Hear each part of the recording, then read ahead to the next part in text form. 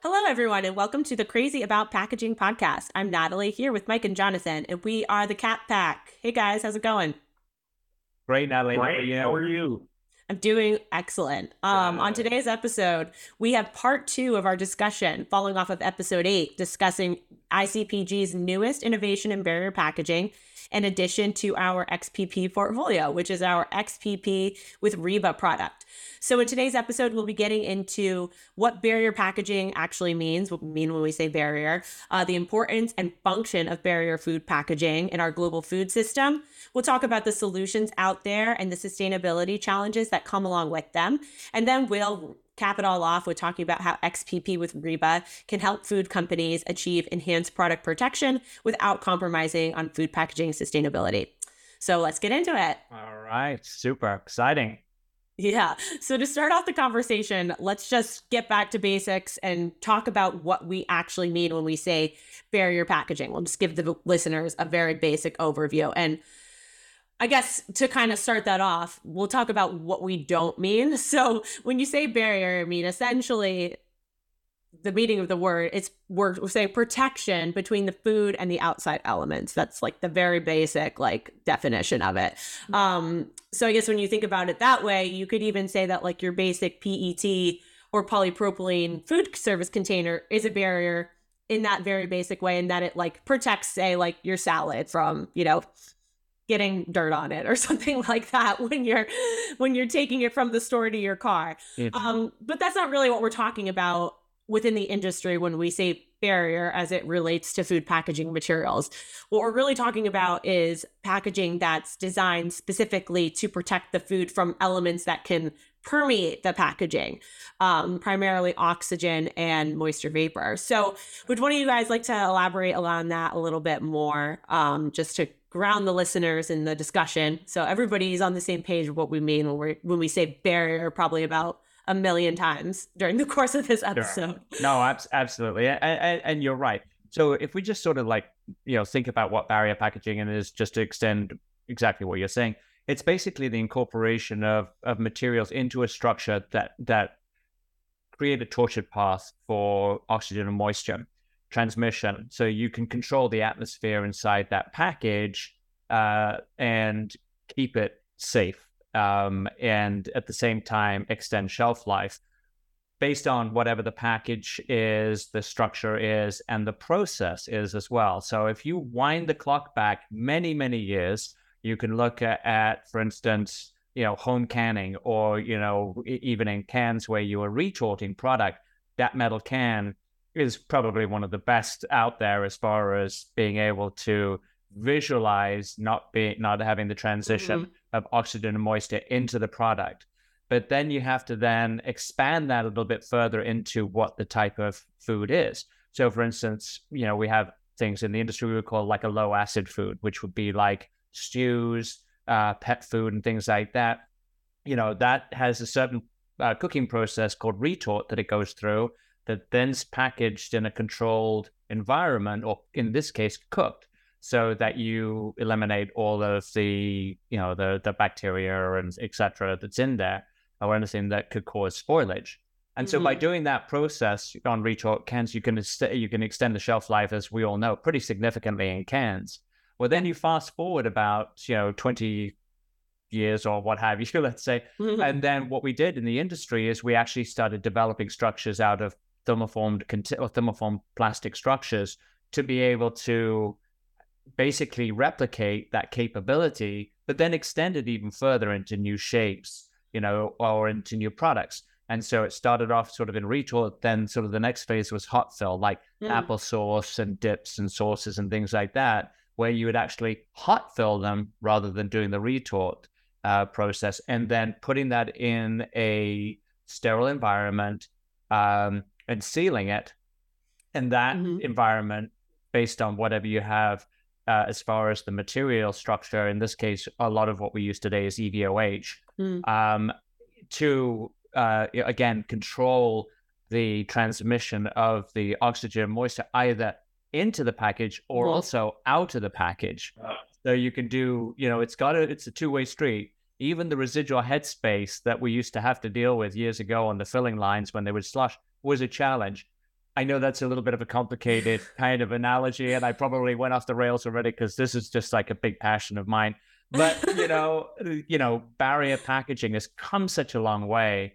Even through where we've been, with our traditional systems, all the way up to now our new technology where we're incorporating, simplified structures such as our Reba product. And so I get, shelf stable foods, even refrigerated foods with lower barrier really create what we call barrier packaging. Right. Mike, would you like to add to that? Well, I think what I take from that, and other than Jonathan's kind of nerdy, is that it's an incredibly complex technology.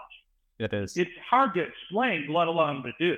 So it sort of leads us to, I think, our value proposition within our organization of how to simplify barrier packaging. All right. Well, you guys are jumping ahead a little bit. I got to reel you back in.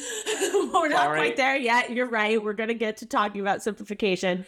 But I mean, okay, I think if I could maybe just like paint a picture for the listeners, who aren't in the industry. I mean, everybody knows if you leave out of something that's supposed to be refrigerated, leave out that food, if you like, it's going to spoil. It's going to get moldy. It's going to go through the process of oxidation, which is essentially spoilage. So at its most basic level, these barrier packaging structures are preserving the environment within the container, like Jonathan said, after the processing, sterilization, cooking of the food, what have you. They're preserving that environment for a specified amount of time, so that by the time, that yogurt cup, that applesauce cup gets to your home, goes through that whole supply chain, it's not covered in mold and disgusting and inedible, unsafe. You can still eat it, and then there's, of course, a recommended, sell by date that you have, that is, there for a reason. It's always, can only be guaranteed to last for so long. But that's really like what is being achieved with some of these materials. And I think that was a great way to kind of like help people visualize what the function of it was, kind of comparing it to canned goods, because everybody all knows, like, canned goods, it's like in the movie with the apocalypse bunker, right? Got your number 10 got your canned goods lining the shelves. You can eat those things for 20 years. Yeah. People have kind of like decided that that's a little bit gross, and they don't maybe want a shelf life that's that long. But would agree. But that's what's happening, and essentially, like throughout the course of time, packaging technologies, in the plastic side have evolved to be able to achieve some of the same things. So yeah, we can continue on. Let's kind of just talk about let's just talk about some of the applications. I just mentioned a couple. I mean, maybe we could say what doesn't need barrier packaging first. Again, like explain what it is by saying what it's not. As I was thinking about this, like, the food service items, anything like that's supposed to be consumed within a short amount of time, essentially is like, yeah, not packaging. I mean, not required. Right. So, kind of mentioned retort and hot fill, but there are other processes that have evolved. For instance, aseptic packaging. A lot of like the creamers, the little, the creamer cups and things like that you see at the convenience stores. Most of that is aseptically packaged, and it's another sterilization system taking advantage of the commonality of a material structure. Okay, so those material structures generally had similar performance properties, but the application or the process to sterilize the food or sterilize the container, is unique. And so you've got retort, hot fill, aseptic, modified atmosphere as well, which tends to be more of a medium to lower shelf life. So maybe somewhere around, 14 to 20 days or something like that. There are instances where it can go longer. And then even, probably one of the newest ones is high pressure pasteurization, or HPP, which has really come a long way. And again, is unique to kind of like the product and unique to the application. And so all of those considerations have to be taken into, thought through when either you're designing, the structures that we're designing, Are we making improvements on old technology, which in our case we are, and the industry has made huge strides, from the early days of utilizing materials such as PVDC and things like that, which is like, get rid of it, problematic, it's got to go. And then replacing that with EVOH, and there's a whole journey there that goes along as well. So, when you're looking at more traditional shelf-stable applications that require an oxygen barrier, that's when you're going to incorporate your EVOH, et cetera, or some form of barrier protection. And things that come to mind are, say, like I said, an applesauce container. You have those like the pre-cut fruit cups, things like that, pudding cups, that aren't stuff that isn't refrigerated, but is still sealed in that plastic container. I mean, outside of rigid too, there's, think about like all those flexible pouches and things that for babies and things of that nature. That stuff is all made with a complex barrier, packaging structure. So yeah, those are just a couple of examples I guess, in terms of this, like what you'd see outside of like the refrigerated case. But what you're saying is like, even within refrigeration, there's applications, say like your deli meats and things like that are still going to have case-ready foods. Yeah, those are still going to have an element of, that kind of like active packaging, barrier technology that we're talking about. Even though it's in the refrigerator, it still requires a little bit extra protection outside of what like the base polymer itself can provide. Correct. And then, you can start to look at, so depending on what the application, so if you take like, mac and cheese and things like that, they're in the little microwave. So, or cereal.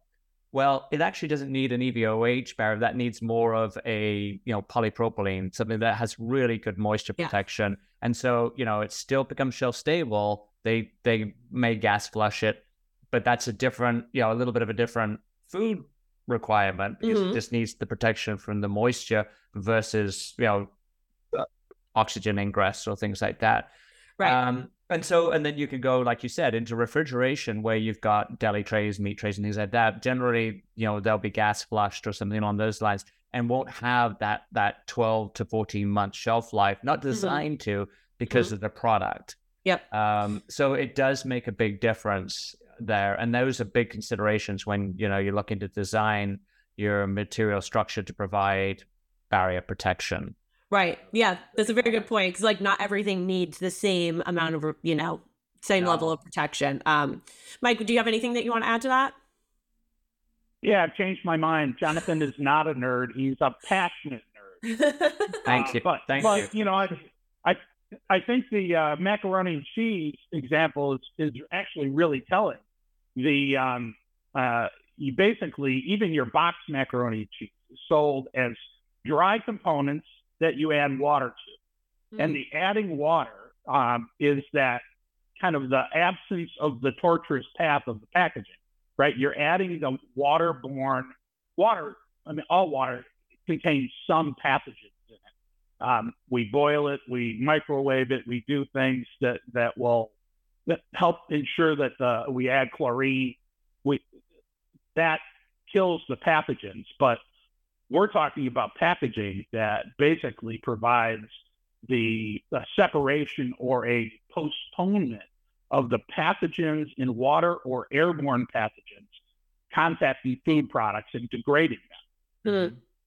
Yep. Yeah. I mean, great points, guys. So there's obviously a lot of benefits, here in terms of keeping food safe, sterile, fresh, safe for consumption during transit, while on store shelves, and then to people's homes eventually. There's a long journey that this food takes, when you consider the commercial food, the global food system. So, it really is essential in allowing for the safe delivery of food all across the globe. The commercial food system is really, truly very dependent on these materials and technologies, both in rigid plastics and outside of rigid plastics. There's lots of different packaging formats that kind of help achieve this.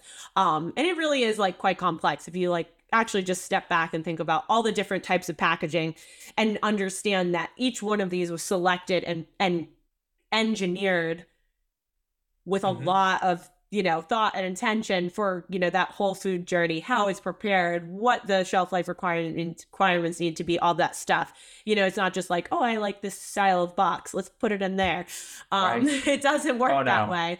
And then there are also a lot of benefits when it comes to food waste prevention, which, is not just a humanitarian and financial issue, but also has a lot of negative environmental and sustainability consequences. So, I just wanted to touch on that because I think from the listener's perspective, if that's something that intrigues you, if you're interested a little bit more in the role that packaging plays in food waste, we could dig into that in episode 7 of the Crazy About Packaging podcast. So definitely go back and take a listen if you're interested in the role that packaging plays from that perspective. But so let's move on to talk about the material solutions that are currently available for barrier packaging applications. You kind of briefly touched on it, but the base polymers themselves, such as, polypropylene, they provide an inherent level of protection in most cases. Like you said, polypropylene inherently provides some moisture barrier protection. So let's talk about, what some of those existing material combinations and solutions that are prevalent in the barrier food packaging, rigid packaging market today. Sure. Well, as you said, polypropylene actually, is probably one of the widest, materials used for a variety of shelf-stable foods. Again, if you go back to the hot-fill applesauce retort containers, polypropylene provides a higher heat deflection temperature so that it's able to withstand the abuse of some of those processes.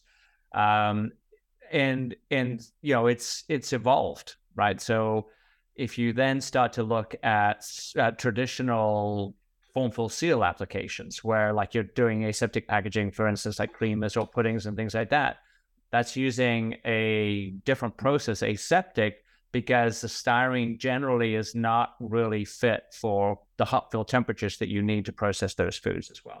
And so, what we're doing, of course, with our new polypropylenes is replacing those styrene. So that's actually opening up new opportunities for those food applications to be run on traditional form-fill seal lines.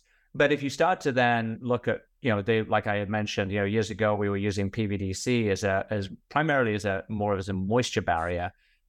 Versus EVOH, which has very good oxygen protection.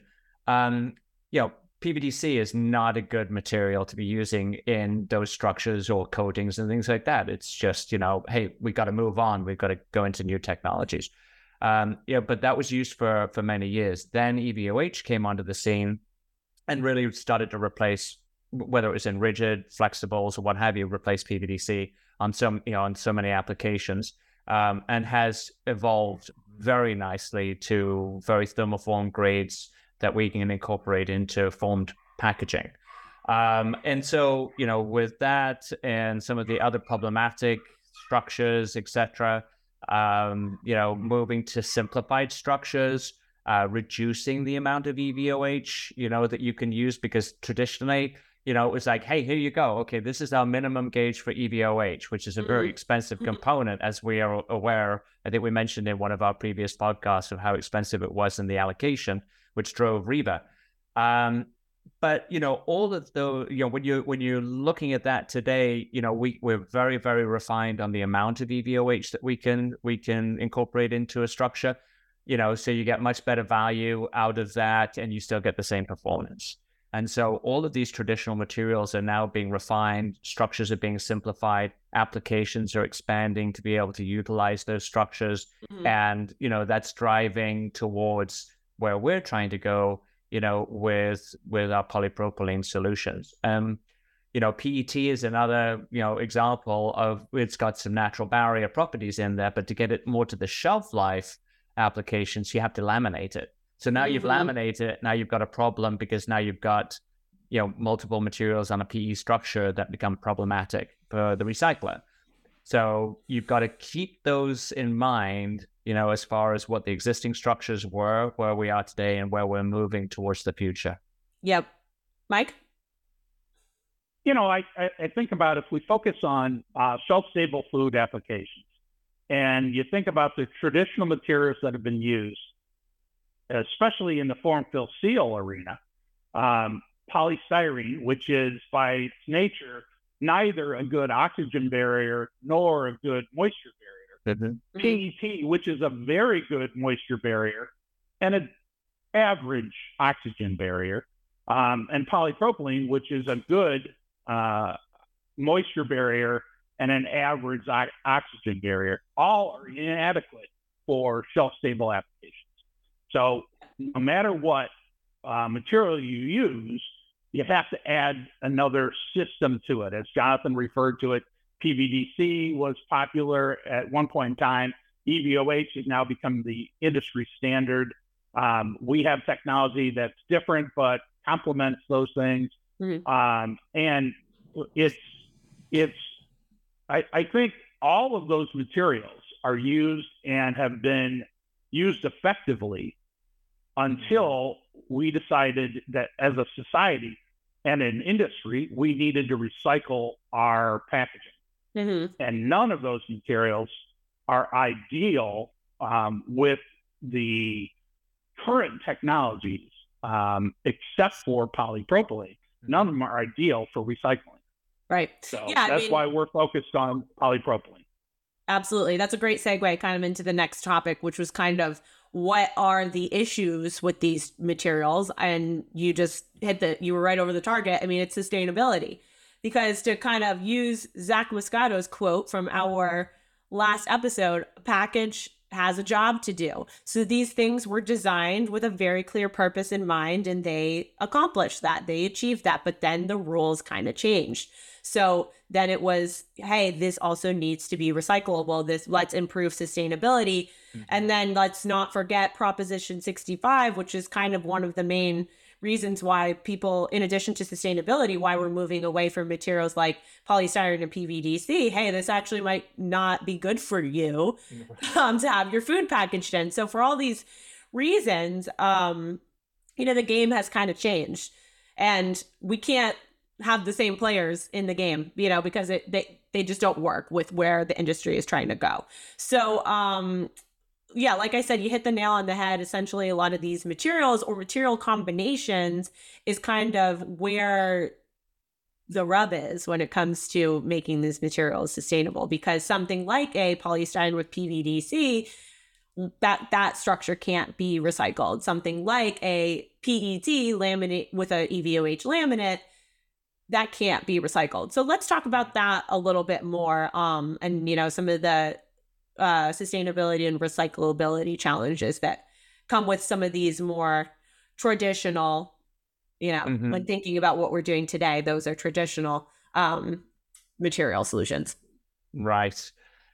We just got back from the US Plastics Pack. We were at SPC, we're listening to a lot of the information that's coming across. And so, it also extends into other packaging formats as well. I'll circle back into answer your question. But, you start to think about, okay, well, now we want to move into fibers. Now we want to move into, papers and things like that. Well, a lot of those will actually have some kind of a laminate on the inside, whether it's a polyethylene or a combination, or even if it's got barrier in that basically, makes that package non-recyclable and a contaminant.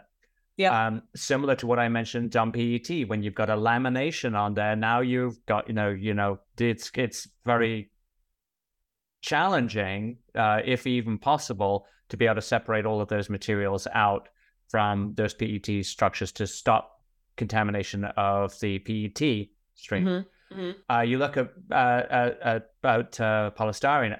Mike's right on. That's a carrier.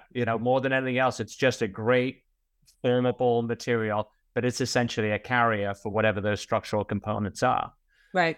The thing that I love about polypropylene is that you can incorporate, I believe, Mike, it's 5% by weight of a barrier or an EVOH into that structure. And it doesn't, it just very slightly changes the specific gravity, but still enables it to be fully recycled as a number 5 or in the 5 waste stream, right? Which, again, adds in my mind to the value of polypropylene as a barrier material or barrier carrier. So, right. There's lots of considerations. It's complex, all the way through the chain, you know. And with the technology that you know we're looking at today or working with today, you know, we've also been able to reduce the amount of some of those materials, like EVOH thickness. At one point in time, you know, the minimum was about a mil. You know, now it's down to 0.2 or 0.4 of a mil of EVOH, which is, you know, again, reduce, you know, material reduction while retaining the performance that the brand owner or the processor needs for that package. Right. Yeah. I mean, rigid materials certainly aren't the only offender. I'm glad that you brought up, you know, fiber and how it would need that like additional laminate. And then, you know, of course, flexible shelf stable packaging are typically very complex structures. So that kind of like, though, leads us to what the crux of the problem is it's this complexity. It's this combination. Yeah. Because when you think about the recycling capabilities, you know, you talked about a number 5. So just as an overview for people who don't know, you know, certain polymers are given a resin ID code, which is used for, you know, to aid in recycling. So PET is like a number 1, polypropylene is a number 5. These combinations of materials are given a number 7. And so number 7 basically is for a lot of those materials where this combination has made, you cannot separate it for the purposes of recycling. And you cannot recycle it with that PET, with that polypropylene, because it will lead to contamination in the recycling stream, which essentially renders that stream just as useless as the numbers. So, you know, it's complex when you think about, when you start to incorporate the recycling system. And, you know, in our past episodes, I know we've definitely riffed on that many times. But, you know, this issue of complexity, the complex mix of materials and the inability to separate those, is kind of what was an inspiration for some of our solutions. Because like you said, polypropylene is really one of the exceptions here, in that you can incorporate polypropylene and EVOH below a certain percent, you know, which without negatively impacting the polypropylene recycling stream. So Mike, would you like to touch a little bit more on, you know, talk a little bit more on like material complexities and kind of our effort to simplify without sacrifice to performance? Sure. So the one thing that I would say in our process is that we are designing materials to be used in thermoform applications for recyclability. It's at the front of our decision making. So we understand the complexities.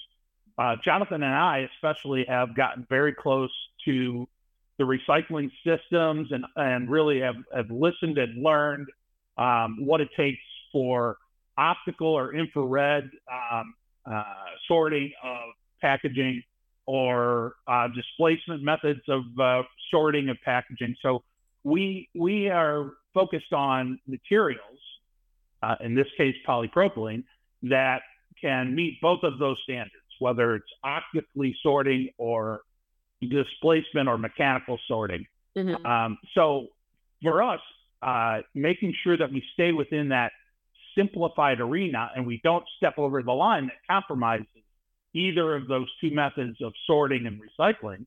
And we've done that by reducing the amount of and very precisely applying the barrier material to the polypropylene substrate to make it a better, more effective barrier technology without compromising the ability to be recycled. You know, and we make other materials like polystyrene, like PET, and we can actually make them with a pretty decent barrier, actually a very good barrier. Yeah. But they cannot be recycled today in the ways that are effectively and cost effectively recycled here in the United States and around the world. Yep. Jonathan, anything to add to that? I think, you know, Mike again, you know, is hitting the nail on the head. Is trying to extract that value and you know, get the packaging recycled. That's you know, it is definitely a challenge to be able to do that with some of the alternate structures and materials that are out there as well. and also, there's the cost factor. There's the, you're looking at, how can I reduce my packaging costs and things like that? Well, more control of your materials. I think, one of my favorite stories that I had told, a while ago was, when I ran into this young lady at the grocery store, and, she's Mm-hmm. a baby and all of this kind of stuff. And she's looking at the applesauce cups and things like that. And, still to this day, I mean, her words, it's like, I was like, well, what do you think of that container? And it's just a cup. And I'm like, God, what are you talking about? You hurt my soul. I'm like, really? Yeah, exactly. I was like, it's going into palpitations, and so I explained it to her, and I'm like, and then we incorporate the regrind into a different layer, and this is the food contact. And she was fascinated. She was like, wow, really? I'm like, yes, shelf-stable applesauce. Here you go. And, but it was just such a revelation to me when you look at a cup. It's been so well engineered that you look at it, you can't tell that, it's a 7-layer structure with an EVOH and things like that. So brilliant, technology that we're able to capture and take advantage of into developing all of these new solutions that we're really passionate and focused on. Yeah, almost like magic. I mean, that's kind of probably how the consumer thinks of it, though, because how would they know? It's just like, wow, this is magically is going to last 2 years. Like, imagine that. Isn't that right. Cool?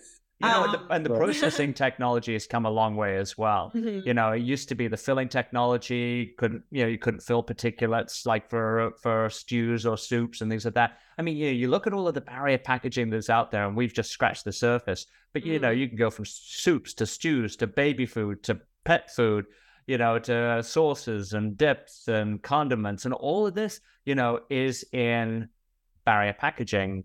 Yeah. Itself, even if it's in a glass bottle, that's kind of that's a very effective oxygen package, but very heavy, has other issues. We won't get into that today, but and so again, it's a space that continues to evolve. Yeah. Well, we don't have to get into the merits or shortcomings of glass, but I mean, I do just want to touch on that for a second, because this goes back to what I said before, is like all this packaging, it has a job to do. I think the reason why, so much of this has moved towards plastics, which, now has kind of a negative public perception because of the, the waste factor, which we're, trying to remedy with these simplified structures, is because, like, if you consider a lot of the other factors, plastic does it better than say, like, a glass baby jar or a glass, cup of some sort, which is not only heavier, but, has its own recycling challenges and, can shatter in transit. I don't think anybody wants like glass particles in their food product. So I just think that that's a good point to touch on quickly before we move on to what our solution is doing, that's maybe separating from the pack, is just because, as much as these solutions are, like I said, have a negative public perception, they ultimately were designed, to provide food to people in a simpler, safer, more cost-effective, manner. So I just think that's like important to touch on before we move on. It is, and then you sort of take some of what the consumer has to deal with. It was like go ahead and stick that retort can in the microwave. Right? Maybe not. Yeah, but I can take this multi-layer polypropylene container, and I can put that in the microwave. I can heat up my food, and then I can recycle it. Great. Okay. Yeah, I mean, that's another good point too, is like, not that we're in the business of blaming the consumer, but it's like, you wanted a microwave package, so we gave you a microwavable package. I mean, and so I don't know. Well, no, it's true. It's true. I mean, who wants to, go ahead and, take a glass jar or what have you of pudding and throw it in Johnny's lunchbox, and he's got to haul that baby around all day, rather than taking a pudding cup or whatever. Chink, chink, yep, you're good. Bye-bye. Enjoy school. Right. Definitely. So I guess moving on, now we'll just like get into, kind of finish off the episode talking about Reba, what we're here to talk about. As we mentioned at the top of the episode, if you haven't listened to episode 8 of the podcast, we talk a little bit more in depth about kind of the origin story of Reba, but essentially, the quick and dirty is that ICPG has been working to develop our portfolio of simplified monomaterial solutions that provide, all the same benefits of some of these existing, commercial packaging solutions that we talked about before, the barrier protection, part function, process compatibility, cost, but in the form of a solution that delivers on sustainability and recyclability, which, our XPP portfolio accomplishes all of these things. So within that portfolio, we essentially have now with the addition of REBA, 3 levels of barrier protection, depending on application requirements. So like we already discussed, not every food product needs the same thing. So what we are able to do is we are able to analyze what exactly those requirements are, work backwards from the, application requirements and say, this is the best fit solution. There is no one size fits all. It's customized based on that food product. And then as we went through the development of XPP, we had enhanced barrier and we had high barrier, and we had this Goldilocks situation, which we also talked about in episode 8. Where not everything needed. Some things needed more than enhanced barrier, but not as much as the high barrier. So that's kind of, where the development work for REBA started. And we won't get into this, but like you also mentioned, the kind of economics going on at the time with EVOH were a challenge for, consumers of that material in the industry. So, big part of this was the road to simplification. REBA did just that. It was a material solution that helped kind of achieve these exact barrier properties that you needed. It was still recyclable. It still had all those great, attributes. And it was that medium barrier that was just the right fit for certain applications. So would anybody like to elaborate on what I just said? Lori, talk about where we see REBA being used. Like I said, we talked about this a lot in depth in episode 8, so I don't, know if we have too much more to say about how we developed REBA. It's an in-between. It's in between regular polypropylene and high barrier, high oxygen barrier, EVOH polypropylene. So we're looking for products, or REBA's being used on food products processed in a way that doesn't require super high oxygen barrier, needs something a little bit more than the standard polypropylene gives it. And so in some applications, as Jonathan alluded to, that require refrigeration, but are oxygen sensitive products, or are processed in a way and packaged in a way that is sensitive to oxygen. That's where REBA plays a really good role. Jonathan, you want to elaborate on the actual products themselves? Yeah, sure. So, for instance, the condiment industry. Okay, so you've got the array trays, like the portion packs, the little portion packs, the dips is what you get from Chick-fil-A, and et cetera, et cetera. That's a very, very demanding application that traditionally has been in a polystyrene with a PVDC coating. Not so great. Time to change, to move forward. Previously, I was actually, both Mike and I were involved in looking to try and change that package into something else. We came up with some of the most complex, ridiculous structures that we could possibly ever define, that would be like, so far away from sustainable, it's not even funny. Oh, and expensive.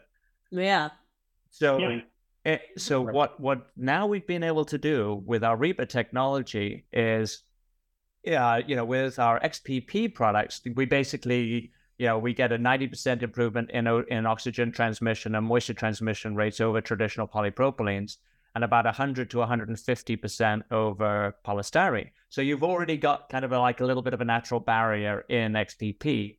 But what we then found with the development of our REBA product, again, looking at the condiments, we had very similar to, performance to EVOH, to an EVOH or to a PVD structure. We were right there with this REBA development, which is basically a monomaterial solution, and so it checks so many of the boxes. But again, what that technology enables us to do is to create a much more tortured path for those applications, similar to that, depths and everything, that provide the barrier protection that you really need. And you don't need to, get into all of these exotic things that we were getting into the past. It's like, let's make sure that we're just focused on what the application needs. And that's where Reba is such a good fit for those. And again, like Mike said, and you also alluded to, is that, if you want that longer shelf life, and if the product requires that, then, we can also provide it in an EVOH substrate as well. But, really just for an example, Mike, to answer your question, the condiments, is just well suited to that, to that technology. Jonathan, when you think about it, condiments, when they're provided to a customer at a fast food restaurant, those are giveaways. Yeah. So the condiments, they don't charge for the condiments. So it's a real cost center in the food service and fast food industry. So over packaging condiments with PVDC coating or an EVOH, either laminate or co-extrusion, is more expensive than our Reba technology. So again, we're looking at the application, the process, and the product, and trying to design a recyclable, sustainable material to use for the packaging. And part of sustainability, in my opinion, is cost effectiveness. And Reba is incredibly cost effective relative to the other options that are essentially over-engineered for that application. Yep, I love that point, because you're so right. I agree with you. If it's not cost effective, it's not sustainable. Let's consider what some of the other definitions of sustainable means. I mean, it's something that has longevity, that you can do for a long time. If something is exorbitant in terms of cost, it's just not going to be a good business decision for a company. So, I think that's probably I think we're doing a couple different things with this material. First of all, like we touched on before, we're designing with recyclability in mind. In the past, things were, before sustainability was as big of a, industry consideration, we're maybe just designing for function first, for, application performance, things like that in mind first. Of course, you can't disregard that, but now we're also including sustainability and recyclability as one of those top considerations. That's, the baseline we need to achieve this when we're developing a new solution. So I'd say we're doing that differently. But then, we're also considering cost. So I think a lot of people like to pretend like cost isn't a factor when it comes to sustainability and recyclability, maybe because it seems in conflict with, the virtuous aspect of making sustainable packaging is, the evil corporate, the evil corporate, greed and whatnot. Yeah. Four-letter word. Yeah, exactly. It's a good, right.